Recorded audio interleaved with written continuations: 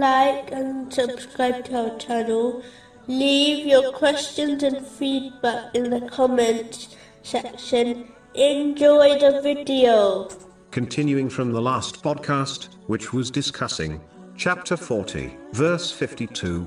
The day their excuse will not benefit the wrongdoers, and they will have the curse, and they will have the worst home. Specifically, it was discussing the importance of avoiding cursing. In fact, the Holy Prophet Muhammad, peace and blessings be upon him, has warned in a narration found in Sunan Abu Dawood, number 4905, that the curse returns back to the one who uttered it, if the person or thing they cursed does not deserve it, and in most cases, they do not.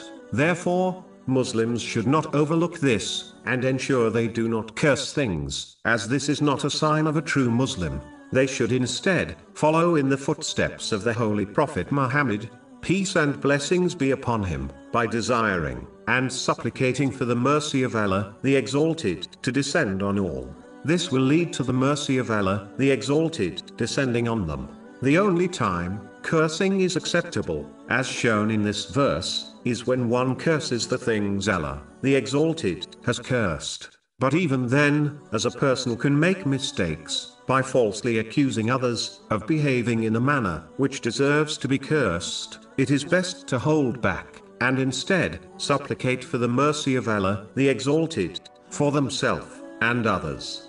In a narration found in Jami Tirmizi, number 2559, the Holy Prophet Muhammad, peace and blessings be upon him, advised that paradise is surrounded by hardships, and hell is surrounded by desires. This means, the path which leads to paradise contains difficulties and hardships. In most cases, a person cannot obtain good in this world without going through some sort of difficulty, like exerting one's energy. Then how can one believe they can obtain paradise without facing difficulties? If one turns the pages of history, they will observe the righteous always faced difficulties, but as they knew the path of paradise contained difficulties, they maintained their focus on the destination instead of the difficulties. In fact, the Holy Prophet Muhammad,